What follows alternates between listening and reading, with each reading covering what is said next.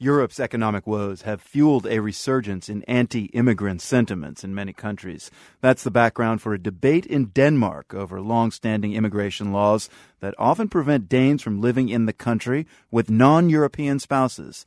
Asia Bundawi reports from Copenhagen and Brussels. Sarah was born to Palestinian parents in Denmark.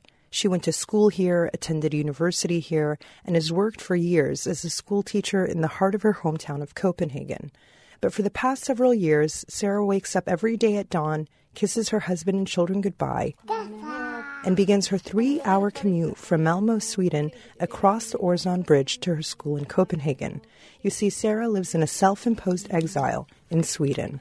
I was actually very sad of Denmark because how could they treat me like this? Denmark's restrictive family reunification laws make it incredibly difficult for Danes to marry and live in Denmark with non-European spouses. So prevented from living together in Copenhagen, Sarah and her Jordanian husband moved to Sweden, where they had an easier time getting visas. I am well educated, never done anything against the law. I have always been straight. So why do they treat people like us like that way?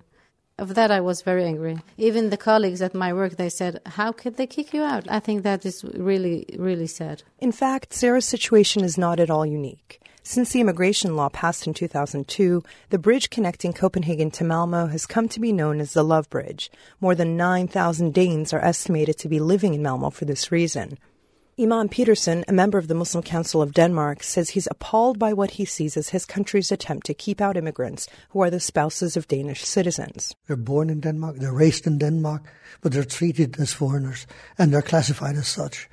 And this I see as a major problem.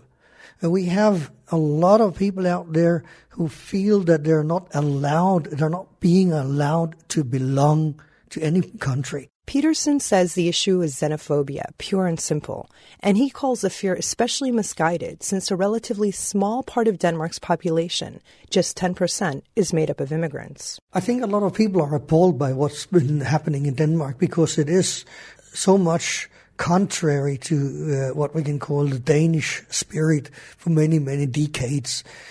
But then again, there's been a cleverly orchestrated, we can call it propaganda, making people scared of the immigrants, of the foreigners, of the aliens that have come into our country. Alex Aronson is a member of parliament from the Danish People's Party, one of the most popular right-wing parties in Europe.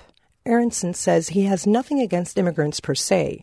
What he doesn't appreciate is foreigners who move to Denmark but refuse to give up their old customs. And he says this is especially true when it comes to marriage, which is why the family reunification law is so important. We have the whole issue of forced marriages, and we don't want that. So if we stick to our strict legislation on family reunification, we also help young female, especially Muslim immigrants in Denmark, and making it possible for them to choose their own husband instead of their fathers and mothers. He's also incensed that Europe's open border policy forces Denmark to let almost anybody in. Aronson says the solution is not just tighter immigration policies in Denmark alone. He wants to end Europe's open border policy altogether.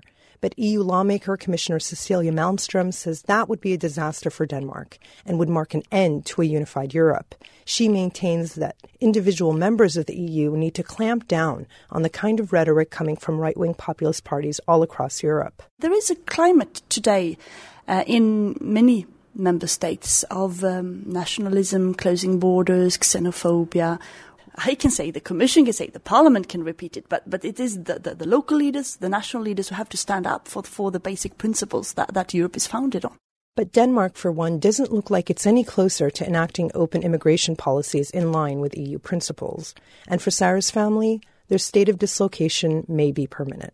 Now we have settled, and for us just to move back again, it feels difficult.